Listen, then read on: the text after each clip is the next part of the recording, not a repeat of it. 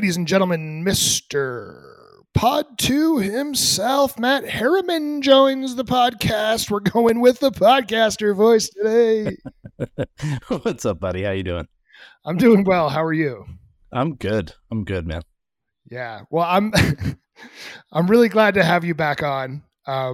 You cracked me up not too long ago, Matt, with I think you shared on LinkedIn one of the reviews. You recently wrote a book, right? Yeah. And I'm not even sure what the book's about. I haven't read it. I don't even have time to listen to my own podcast, let alone read books. I got 3 kids. I got multiple businesses. What am I doing with myself all the time? Not reading books. But you came up with a book on Upstream Planning or something like that and shared one of the reviews on LinkedIn. Can you tell me a little bit about, I guess, what that review was all about? Are you talking about the one that I wrote? So I found out that Amazon has like a review period. So whenever somebody submits a review for a book, there's some number of days that go by and some like review process. Yeah. And so of course I was going to go ahead and try to review my own book, and I didn't want to try to hide it. So I just put, this is an amazing book, and, given that it's this and that, and the fact that I wrote it, it's one of my favorites. And the fact that I wrote it, that's where it was like everything looked like it was somebody else. And then you're like, the conciseness, the insight, and the fact that I wrote it. I'll make this to be a great book. But it just sort of sums you up in a nutshell. That's part of what I enjoy about you, Matt. You don't take yourself too seriously, while still knowing when to turn on the serious side. So it also sums up Amazon's quality control. Well, that too, right? So I want to go back in time a little bit. We were just rapping about this before I hit record. You came on Tripping Over the Barrel in August of 2021. I was sitting on a beanbag in Chuck Yates' room. Tim was moving his daughter into college, I think. It was a hectic time. Summer NAPE. Things were finally starting to open back up post-COVID. And you were just really launching Pod 2. Why don't you tell the audience a little bit that hasn't heard you before? Like, who's Matt Harriman? What's Pod 2? And then we can get into all the good stuff. Yeah, let's do it. For what it's worth, my son, who's now 4, won't be breaking in with a bag of goldfish that urgently needs opening. That'd be great. Last time. That'd be great. If you could keep him the hell out this time. Very unprofessional of you. I apologize sincerely. It's all good. Yeah, so I'm Matt Harriman, founder of Pod 2. Started Pod 2 in 2019. To make work suck less. Like, I didn't know what it was at the time. Really, I was kind of running away from, private equity backed company. I knew that I didn't want it to be like a typical management consulting firm. I didn't really know what I wanted besides, some freedom and independence and control over making decisions and doing business the way that I want to. So it kind of started there. I know Upstream Planning. Been in the business, since 2011 with Chesapeake, and then was early days Intersight when it was like 8 people in the U.S. and grew up, through that company as it got bought, and had a lot of fun, learned a lot of stuff. But then, the situation came together where I could go out on my own. Always wanted to, and decided that I wanted to be somebody that companies could trust to help them with process improvement, mostly around planning, but really around anything. So that was the start, was October of 2019, 5 months before the pandemic. So great time to launch a business. Had a really good first few months, which helped me last through the pandemic. But that slowdown in work helped me kind of reflect and understand what I really wanted the business to be about. Did a couple of projects around leadership development, built a course, started realizing that, the process improvement is a big part of it and still is. But what's deeper to me is helping people do a better job, both in their productivity and effectiveness and in their happiness, and fulfillment at work. And, I think there's firms that, only focus on money. That's probably the majority. Then there's a bunch that only focus on like woo-woo bullshit. And money is a bad word.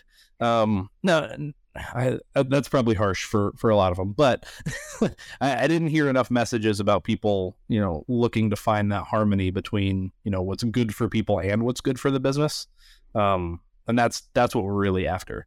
So that's the really high level of the consulting business. March of 2021 is when Josh Groves joined me. So he's a software developer, absolute wizard, unreal. But he knows the oil and gas business really, really well also. And so that's when he joined in March 21 to start Pod 2 Tech. That's the software part of the business. And since then we've done a lot of stuff. I wrote a book, launched it earlier this year. He's got the planner, our field development planning software. It's out and in the hands of some users now. It's getting off the ground. So yeah, we're pretty pumped. So a lot of stuff to dig through there. Some really good stuff. I would say one of the things I want to dive into is happiness at work. So that is something that I almost always found elusive. Occasionally I would find a level of happiness after, I'm a sales guy, right? So after I close a big deal, like that would last for maybe 24 hours. And then there's always somebody to remind you quickly, like, on to the next one, right? And I know that, like, mentally, it's the same thing with the loss, right? You lose, you got to bounce back. You got to move on quickly. And there's a lot more to be learned from a loss, which Chris Dinkler and Chase Knoll came on and talked about here as well a couple episodes back. But it's almost like an artificial dopamine hit, right? Like something happened that put the world into a position where now I feel like I'm doing well at work because I closed a business deal and therefore I'm happy. Therefore I'm a better husband. I'm a better dad. I sleep better at night. I eat better on the weekends and I take deeper breaths and I look at the beautiful mountains here in Colorado and I'm a happy guy. And then Tuesday comes around again and I'm on my pipeline call and my pipeline sucks because I put all my time into closing that one big deal. That anxiety is starting to build and I'm losing that happiness that was tied into artificial work success, right? That's not what made me as a human and as a person. And one thing that helped, two things really. One, I started Funk Futures, which was really important to me. I wanted to take some level of control of my path and my career after really being a full-time employee for 18 years and having thoughts of, I don't just want to do one thing. I don't just want to do sales. I want to do some advisory. I want to sit on some boards. I want to help with growth. I want to do some recruiting. I got all these thoughts that I can't execute on working as a W-2 for good reason, right? Companies are designed to put people in certain hats and you wear those hats and my hat sometimes goes on crooked. That's just part of the deal. That was one. So launching Funk Futures opened my eyes up to the possibilities of what entrepreneurship could look like and tapping into some of the creative cells in my body that had been dormant for a while. And the second was only about 2.5 months after you came on my podcast with Tim, I went to something called the Hoffman Institute in California. And Hoffman was a great experience for me. In fact, a kid that I went to summer camp with named Scooter Braun, he's like pretty famous now. He's Justin Bieber's agent, Ariana Grande, some of these other people. He talked about this a little bit on a podcast that I watched recently, where he sort of lost touch with who he was. And so much of his success was tied into winning, right? And going to Hoffman for him, similar to what it was for me, was the first time in a very long time that you turn in your devices, right? So there's no computers, there's no cell phones, there's no drugs, there's no alcohol, there's no sex, there's no masturbation, none of that. You're doing deep reflection and really cleansing so much of this shit that you've had in your life. And I remember coming to I left on a Friday. It went Friday to a Friday. I spent a few days in California, really in silence. I came home, was calm. And I remember going to work on that Monday And just seeing the people, I'd changed, right? Just 1 week of being in this program had changed me. I was seeing things differently. But the stress associated with work and whether it was unhappiness or not, just the cadence and pace that people work in the working world was sort of like, whoa, okay, like we all need to find ourselves, right? So that's long-winded, but it's something that has helped me reflect and be more appreciative kind of the day-to-day and view myself as Jeremy, not just as Funk, the worker, the W-2, the podcast guy, like the sales winner or loser, the guy who gets jobs, loses jobs, whatever. Like there's a lot more to me than that. And that fabric has been built for a long period of time. I just said a lot. And I'm curious, like you said, two of the things, right? One, you want to make work suck less, and you want to bring a general sense of happiness to do that. Like, how do you do that? Because I feel like it's really hard just through work to do that if you don't incorporate some personal self-development and improvement outside of work to make you happier at work, if that makes sense. So I'm curious how you do that. So if it's okay, before I answer, I want to ask you a question. Of course. So one of your pillars of Funk is always be authentic. Can you tell me more about that? Where did that come from? Yeah. Wow. And I think that's toward the top, right? Yep. The pillars. I think that there's a lot of bullshit in the business world that I frankly never played in. And I think it hurt me in my career, especially working for other people. I like to say that I am a great consultant, but I was a terrible employee because I'll tell you what you need to hear, not what you want to hear. And to me, that's authenticity.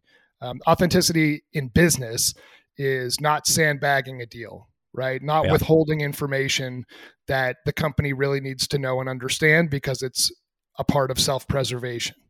I don't play any political games. I never will. It's being real and honest and truthful in interactions that will either make people love you or hate you. But what's important to me at the end of the day is that I was authentic and real and not fraudulent to myself. Yep. I love that. And I think there's what you said at the end there, that not being fraudulent to yourself. And, there's this aspect of understanding yourself. In order for you to actually be authentic, you've got to identify, what are the biases, what are the fears, what are the problems that you have going on in your head that cause you to behave in an inauthentic way, right? I mean, the sales one, pressure of a quota, pressure of the quarter closing, all of that kind of stuff, that can cause a lot of people to act in an inauthentic way to get a deal done, right? That pressure changes our behavior. And so I think happiness is a piss poor word for what we're trying to get out of work.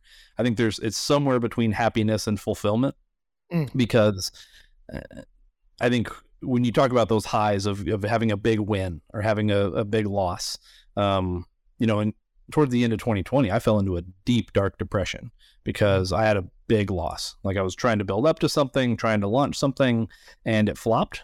And, for me, I had failed. I mean, I played baseball. I failed, 80% of the time, right? And so trying really hard and failing wasn't something that I, had a problem with. Like that was pretty normal. But what happened in 2020 was I backed down. I knew what I needed to do and I didn't do it. So I stopped trying on this launch and, I self-sabotaged. So I lost to myself and that was really hard. But what I found to be really, really interesting is this idea of, suffering having meaning. So if we're at work, some things are going to suck. We just got through tax season. I had to file an extension, so I'm not done with it. But same. Taxes sucks. Like for most people, like we hate accounting, we hate doing all of that kind of stuff. It sucks, but it has a meaning to it, right? It's a mandatory, like in order for us to do business, we kind of have to do it. So there's a purpose to it. But if at work we have meaningless suffering, that's the really like soul sucking stuff. Like that's the pain that I had to run away from. Because, starting your own business, you lose stability, right? Mental sometimes, but financial stability, right? It's going to get volatile. You have 2 months left of cash all the time forever. Maybe not forever, but like I Feels was like it talking. doesn't. Yeah, I was talking to Peter Tyler, the guy that ran Intersite, and he was like, yeah, even when we were at $10 million a year, we had no idea if it was going to keep going. Yeah. Okay. But I think what you see especially in big companies, and what I felt, and there's this corporate kind of misery where everybody is doing stuff that they don't really believe in for the sake of the quarter, for the sake of 3% growth this year, for the sake of what their boss's boss wants. And just the heart just gets squeezed out of everything. Like, people have a really great idea, care about it, and then it just gets squashed by these barriers of whatever they are. Maybe they're reasonable, but whatever. That kind of stuff just gets squashed. And when something doesn't have heart, that to me is boring. Love it. Boring to me is the opposite of happiness. I want to get into something, and this isn't to toot my own horn as a manager, because I have many, many flaws, but there's a lot that was missing from management throughout my career that would have just been so simple to fire me up. Right. So yep. I've got a guy, Max Gravender, who's a great guy. We're personal friends, but he's worked for Funk Futures for the last year and a half. I hired him originally at Seven Lakes in 2014, the day he graduated college. And it always said a lot about him that we interviewed on a Thursday. And I'm like, when can you start? He's like, well, I graduate on Saturday. I mean, I guess I could start on like Monday. And I'm like, man, that's cool. Like, I would have been like, man, I need like the whole summer to putz around. I don't want to be serious yet. But he really kind of got it. So I just sent him a note on Monday night, because he's been doing a lot of work for me, going above and beyond. He came out to Denver for Energy Tech Night, which was a blast. Did some networking at opening day. He's going to Dallas for the Doug conference for one of our clients. Like, he's going above and beyond right now. And I just said, hey, dude, just wanted to say that I appreciate you. I've thrown a lot at you this year, especially, and you've done nothing but work hard and crush it with no complaints and questions asked. I'm fortunate to have you on my team. And that was an authentic moment and a truthful moment. And I didn't ask for anything in return. I didn't follow that up with, oh, and hey, by the way, I need you to send 600 fucking emails tomorrow because you're falling behind and you've only gotten me 2 meetings this month, right? It was just like, you know what? Like, I had a moment of, I feel like this guy could use a little bit of pat on the back and show like truly and authentically how I feel and felt about him. And hopefully when he thinks about work, when he comes in on Tuesday, it's not this negative bullshit. There's at least some meeting and you feel appreciated, because I do appreciate him and I have to communicate that in some way that's not financial. Yeah. And I'm glad that it wasn't part of a criticism sandwich also. Where, compliment and then the negative feedback that you're trying to give, and then another compliment. If any managers are listening, don't fucking do that. Like, it's the most condescending thing where you're treating the person like a child. but that's awesome. And I guess another question is, you talked about, you'd only have one hat and there's only one thing that you could do, and sometimes it was crooked and whatnot. How are you preventing your employees from like running into that? I think part of it is leading by example, right? Showing that in my communications, I'll be authentic and honest and not sugarcoat anything if things are going poorly. I want to be the first to address that. And just sort of with the nature of having, 6 or 7 clients, which I think we have right now, they're probably not all going to be overwhelmingly happy. And some of them are just wired in a way where it's never going to be enough anyway. So peeling that back and me being the one to kind of level with my guys and saying, look, they're criticizing us right now, but doesn't matter what we do, it will never be enough. And that's not on us, right? We're fulfilling our contractual obligations, and you may even argue and then some. Yeah. But we can't let their feelings about this affect us. If they don't want to continue on with us when this contract is up, that's okay, right? This is their business and those are decisions they can make. We can't do anything else above and beyond what we're doing without burning ourselves out. And I'm just not going to allow that to happen. So I think part of it's leading by example. That's really cool. And I think that goes back to your earlier point about, riding the wins really high and the losses really low and some of that stuff. What you said about, we are who we are, we know who we are, we have confidence in what we do. And sometimes the external results won't, necessarily match how good we are, because this is business, there's chance, there's stuff out of our control, all of that stuff. And so like on an individual level and on a company level, like developing that sense of comfort in your own skin is so huge for, being, happy / fulfilled, I think, in what you do, because there's always going to be good stuff that happens, bad stuff that happens, and most of it is out of your control. Now, like one thing that I think people get wrong with that is like, you don't want to be a rock. Like, I think people take stoicism like way too far and be like, okay, I need to be an emotionless robot forever. Like, I think there's something to be said for riding the vibes, right? And like when things are good, like have fun. When things are bad, like feel it, like grieve, because sometimes you need to, and that stuff is healthy, but there should be a core somewhere inside you that you're pretty comfortable with. Yeah. Well, that takes time and experience. Yep. Like I can't say that me 10 years ago had that level of confidence even in myself. I let external factors really affect myself, and I still do occasionally, but like I have a responsibility to my family. Like I know you've got young kids. I have, daughters who are 13 and 11 and a son who's 5. And whether they say anything or not, like they're watching everything and they're learning, right? And they're seeing the behaviors, and those are going to transcend me raising them when they're under my roof, and they're eventually going to be in their own work environments. And they're going to react to things probably similar to how my wife and I react to certain situations. Yeah. So if there's anything I can do to set a positive tone around that, aside from just working hard with this Puritan work ethic that I guess I got from growing up in the cold in New England and being tough at all costs, pull yourself up by your boots or whatever.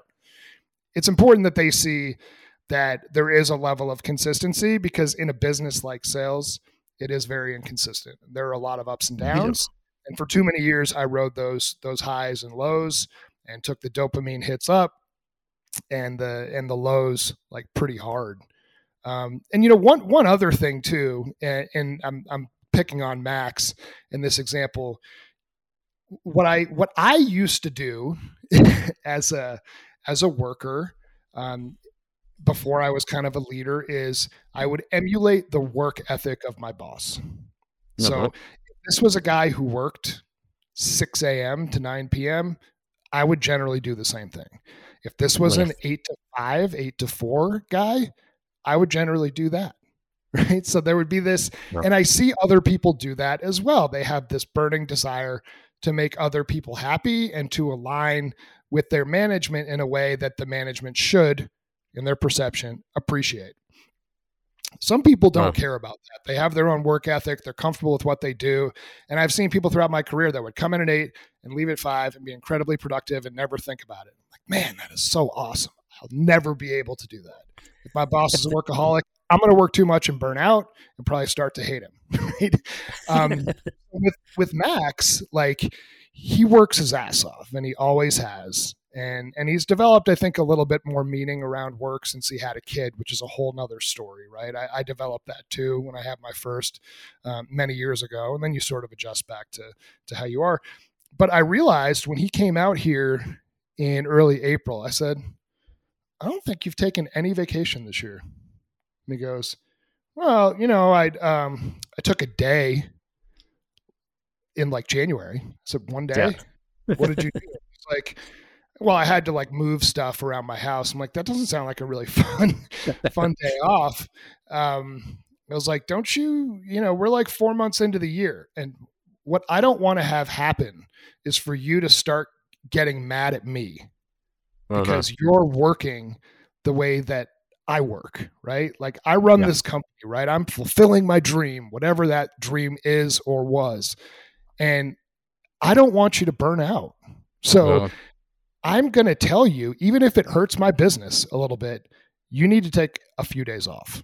Like you got to take it, whether it's this month, whether it's next month, I don't care. Like you need to take a break because I know how these things go, man. I've worked burning the wick at both ends. It is not sustainable. So I really want you to seriously consider finding some time, or maybe around your anniversary, maybe for your birthday. I don't know. Like take a few days off. There's a really good book. Said that to me, man. There was a really good book that a friend of mine wrote. He lives in Japan. He's from Germany though. Max Frenzel is his name, and he wrote a book called Time Off.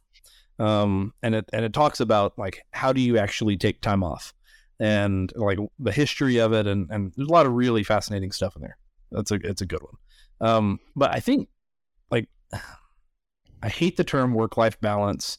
And I think that like we post quite a bit about how much time we spend working because you know, dollars per hour is probably, you know, the most important metric that we have, you know, beyond making enough to keep going. And I think the reason that we started this business and it drives a lot of the decisions that we make is around freedom and flexibility. Not just for us, like not just for the founders, but also for, you know, anybody that works with us. And so we don't want to be, you know, maximizing profit while we're working 30 hours a week and everybody else is working 80, like a lot of companies do. Yes. Companies do that. But I think what people, you know, a misconception about that is that, you know, for one, we're really strict about the time that we track. So like most people, they'll say that they work 60 hours, but 5 of that was spent pooping. And there was a bunch of just waste and stuff in there. So like we track it to the minute. So like we get up and are doing something else, like that doesn't count. But I think what matters more to me is giving people the flexibility to kind of do what they need to do for themselves. So we're very like individualist run. So people come up with their own targets, their own goals, own objectives, and all that stuff, and then we figure out how it all plays together. We've got joint projects, like obviously the software, the planner that we've just launched. Like we're collaborating on it, we're working together, and so there's some shared, you know, expectations, shared timelines, ways that we have to work together on it. But like we came up with that together. Right. We're not imposing deadlines on each other and stuff like that. And, you know, it's pretty common to see in our, like our collaboration tool, somebody will say, hey, I'm feeling burnt out. I'm going to take the rest of the day. Right. Cool. Like I'm coming out of a pretty, like, I'd call it a slump because like I was in a big push, bunch of consulting work first few months of the year, the book launch, and, you know, I think that was like end of March, early April, at a conference a couple of weeks ago. And, you know, we just launched our podcast like a couple of days ago, like just started that. Yeah. So like all this stuff, I've been kind of like the vibe over the last few months has been pretty grindy. And, you know, after we got past all this stuff, I was like, holy shit, I'm tired.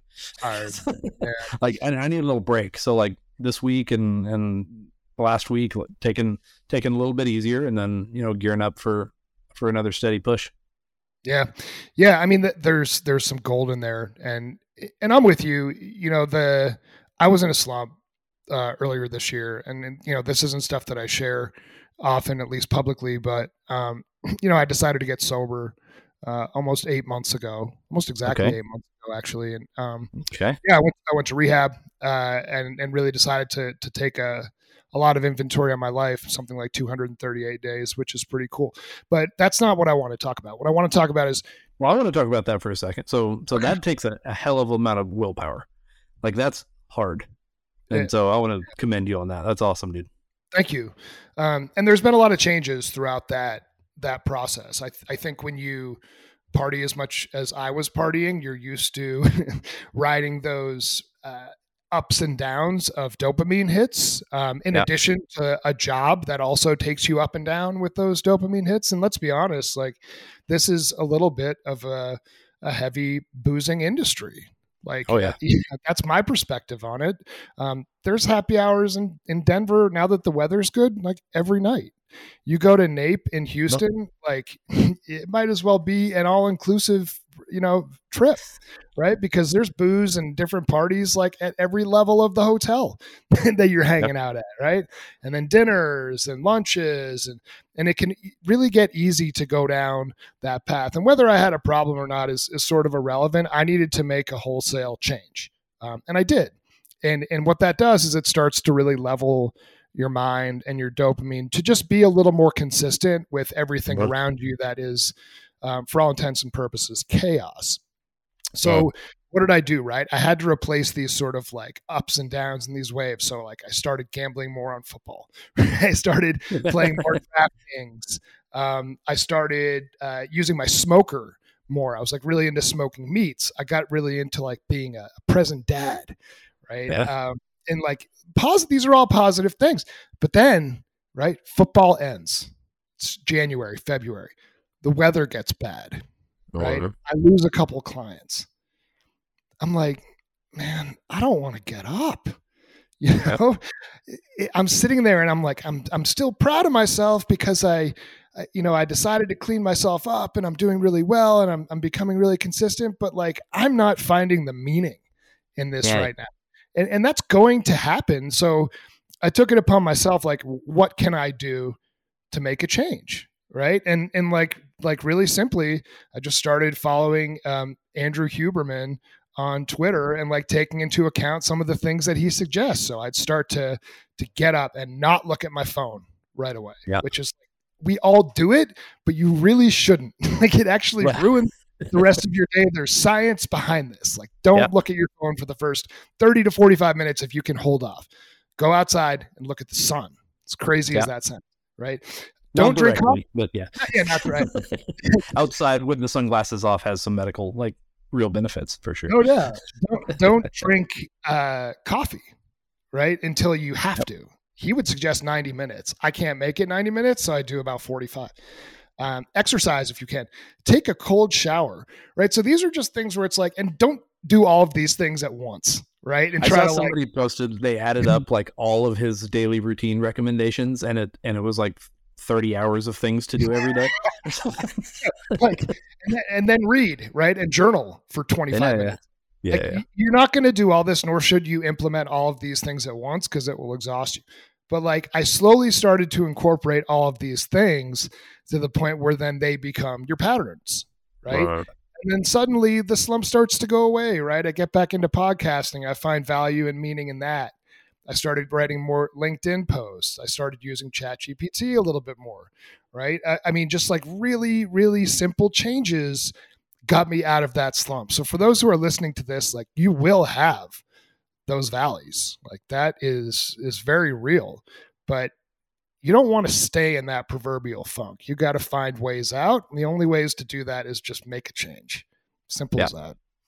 And what I found is, as I've gotten older, I'm getting better at predicting and like noticing the signs before they hit. Yeah. So like usually before I slip into a depression, I'm pretty tense and I'm like quicker to get angry and stuff like that. So if I notice that, then I can, find a way to relieve some pressure or relieve some stress or like whatever it is. And it's the things that you just talked about. It's, sleeping right, eating right, getting off your phone and going outside. Like it's non-complex, like drinking water and exercising. Like, it's basic human shit that like has a big impact on a lot of that stuff. And, sometimes it is chemical and you need medication and all that. But a lot of times for, non-clinical depression, the answer is simple. But that doesn't make it any easier to do those things once you're in the slump. Because I don't know about you, but some of those really dark ones, it's everything that I can do to just get out of bed in the morning. Like, the tiniest stuff just feels impossible. Oh, I mean, that could be a topic for a whole nother podcast, maybe on yours sometime. But sure. I think it's seasonal a little bit too. When you don't see the sun or when it's snowing a lot out here. Yeah. It's really tough. And part of why I live in Colorado is because it's sunny all the time. And the weather is great. But this year we had like an unseasonably cold winter, right? Wow. And it's like, when will this end? Like, I'm relying on you, Mother Nature. Come on, let's get some good weather going here. And it just wouldn't happen. Right. So instead of just waiting for that as like holding on to my sanity, I took charge and made some changes myself. I want to talk a little bit about, like you said, 30 hours. And I think it's very admirable. I congratulate you on that. I probably put in more than that now. I'm probably somewhere in the range of 50 to 55 real work hours a week, which I can sustain for a while if I take a vacation. There was a point when I first started Funk Futures, and people love to throw big numbers around, but I was legitimately working 80 hours a week. I've really only done that a few times in my career. I did that for about 3 months, and I was so angry and oversensitive and bitter and just mad at the world that I just realized pretty fast, like, okay, maybe in my mind, that's what it took to launch this company, but this has to stop because I am a horrible person. So I'm curious, have you had any of those streaks with your business where you've worked 60, 70 hours a week? Or have you really been diligent about saying, nope, I'm actually going to keep this to 30 to 35 hours a week? And that's corporate, that's culture, that's part of the pillars of Pod 2. So let me go back to where some of the stuff came from. So when I was with Aucerna, let's say like 2015, is when my daughter was born, my first daughter. And from when that happened, I kind of realized that a lot of the people around me that were really successful entrepreneurs had a lot of regrets in their personal life. So maybe they exited for millions of bucks and all of this stuff. But, you know, there's one that I really look up to. He has regrets about how he was as a dad. A different guy missed the birth of one of his children. And multiple of them were divorced and all of that stuff. So I was surrounded by some of those folks. And I did not want to be like that. Like, maybe I'm naive or maybe I'm greedy, but I want to be both a great husband and father and like do well in my career. So when my daughter was born, that set me off on, you know, full on research mode on productivity, like experimenting with everything, trying everything. Chris Bailey, if you haven't heard of him, amazing stuff. His latest book, How to Calm Your Mind. Nice. It's really good. So I went really deep down that like productivity, you know, obsession. And pretty quickly what I found was Buddhism, actually. Nice. So I don't talk about it that much, but I practice, you know, Zen Buddhism, which is not about reincarnation and all that stuff. It's more of a philosophy, like how do you just be a reasonable and happy human that helps other people be happy. We could go deep on that one, but that's where it kind of started for me was, you know, I have to limit work. I will give up success in my career for my family, like no matter what. I'm not going to risk my family.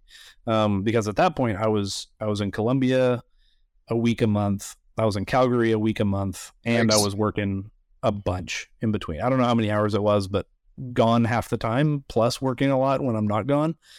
It was just not cool. And so I think since we started the business, there's been pushes. I usually average, I'm probably closer to like 40 hours on the weeks that I work. But it's made me and us, you know, really, really intentional about what we do. And so, I mean, frankly, we're just efficient as fuck. Like we have, you know, 2 meetings a week because we want to.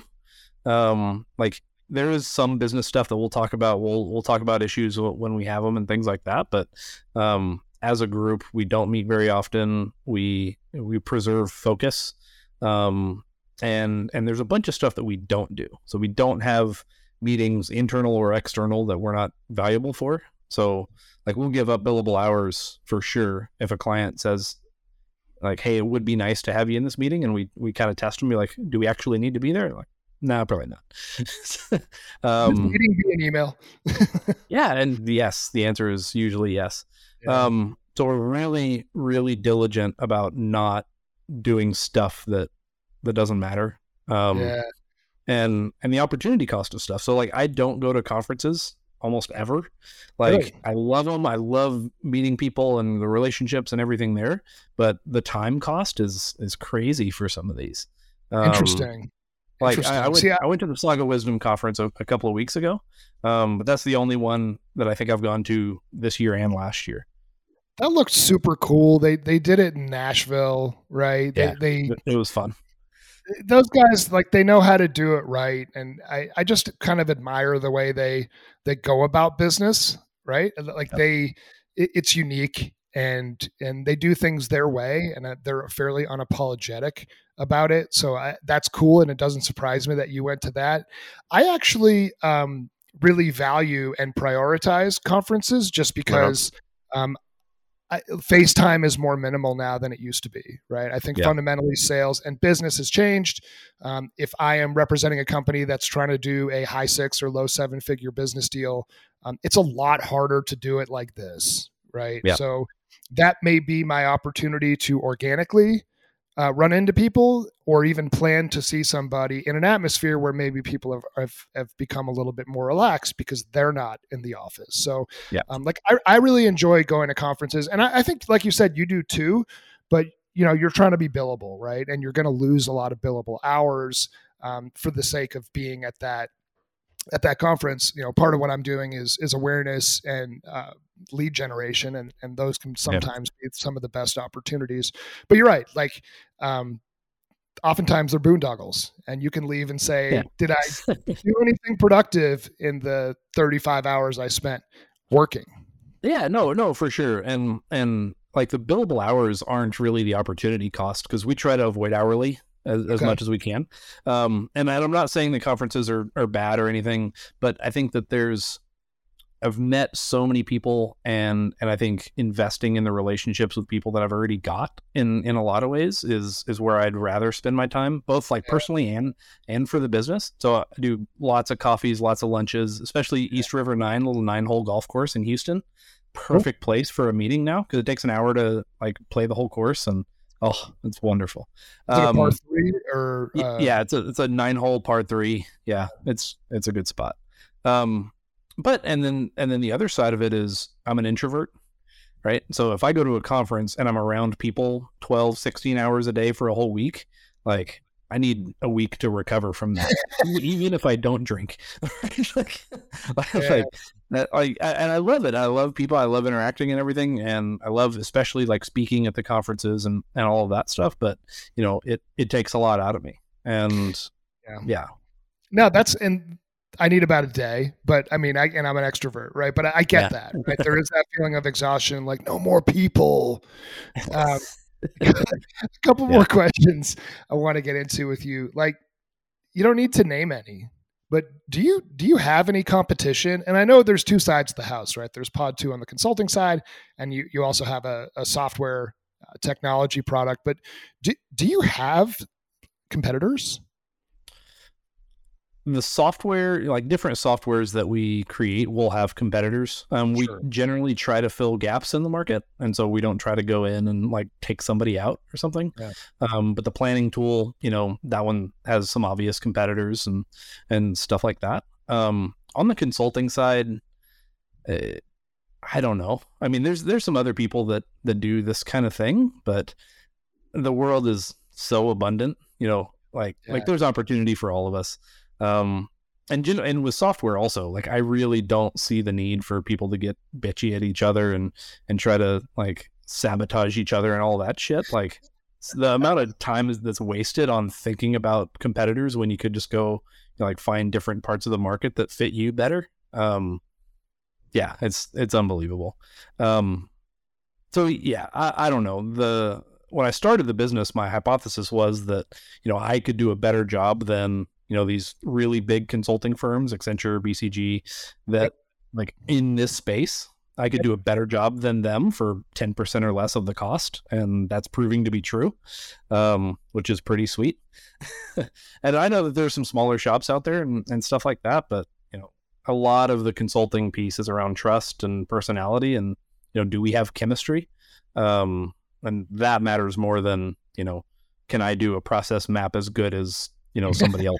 Right. Well, yeah, but you might be able to do it faster just because you've sat in those rooms and your team has been in those rooms. And like to go back to like 2015 at EnterSight, like you guys were pretty dominant back then, and were viewed as like really the emerging player in both the rig and resource scheduling as well as the field development planning, upstream planning space, and really sort of without rival. And it's interesting for me. I remember saying to Marsha, like Marsha Veal, when you guys were starting Pod 2 and you brought in, I think, Leslie and you brought in Josh and you brought in some of these other people that you'd worked with, she said those guys all, and Raul, you guys all really had a special relationship, right? And I do think that some of that was forged in like effectively going to war together and probably putting in all of those hours that you put in.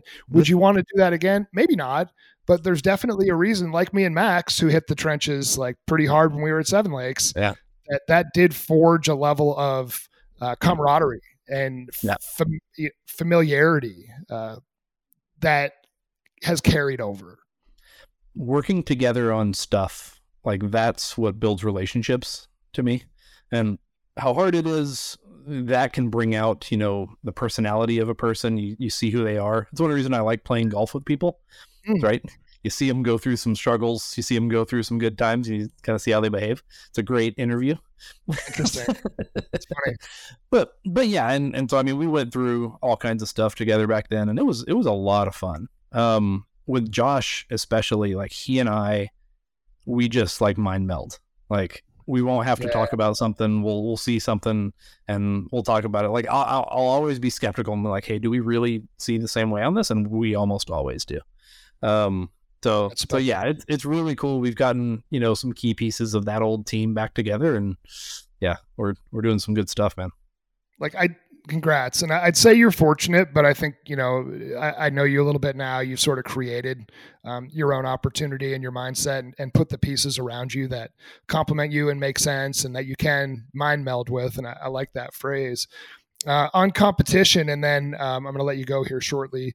Like I've actually noticed a lot more fractional sales people popping up lately, which I think it makes sense, right? It's fun. You don't have one boss.